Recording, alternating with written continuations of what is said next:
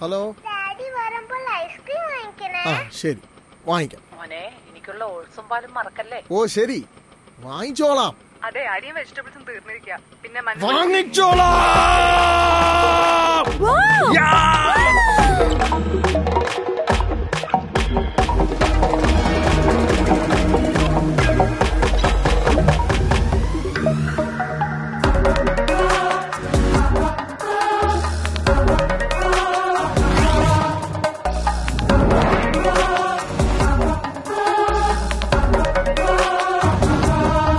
അമ്പരപ്പിക്കുന്ന ഗുണമേന്മയും അതിശയിപ്പിക്കുന്ന വിലക്കുറവും ഇനി നിങ്ങളുടെ തൊട്ടടുത്ത്. ഇബ്ബി smart, your neighbourhood convenience store.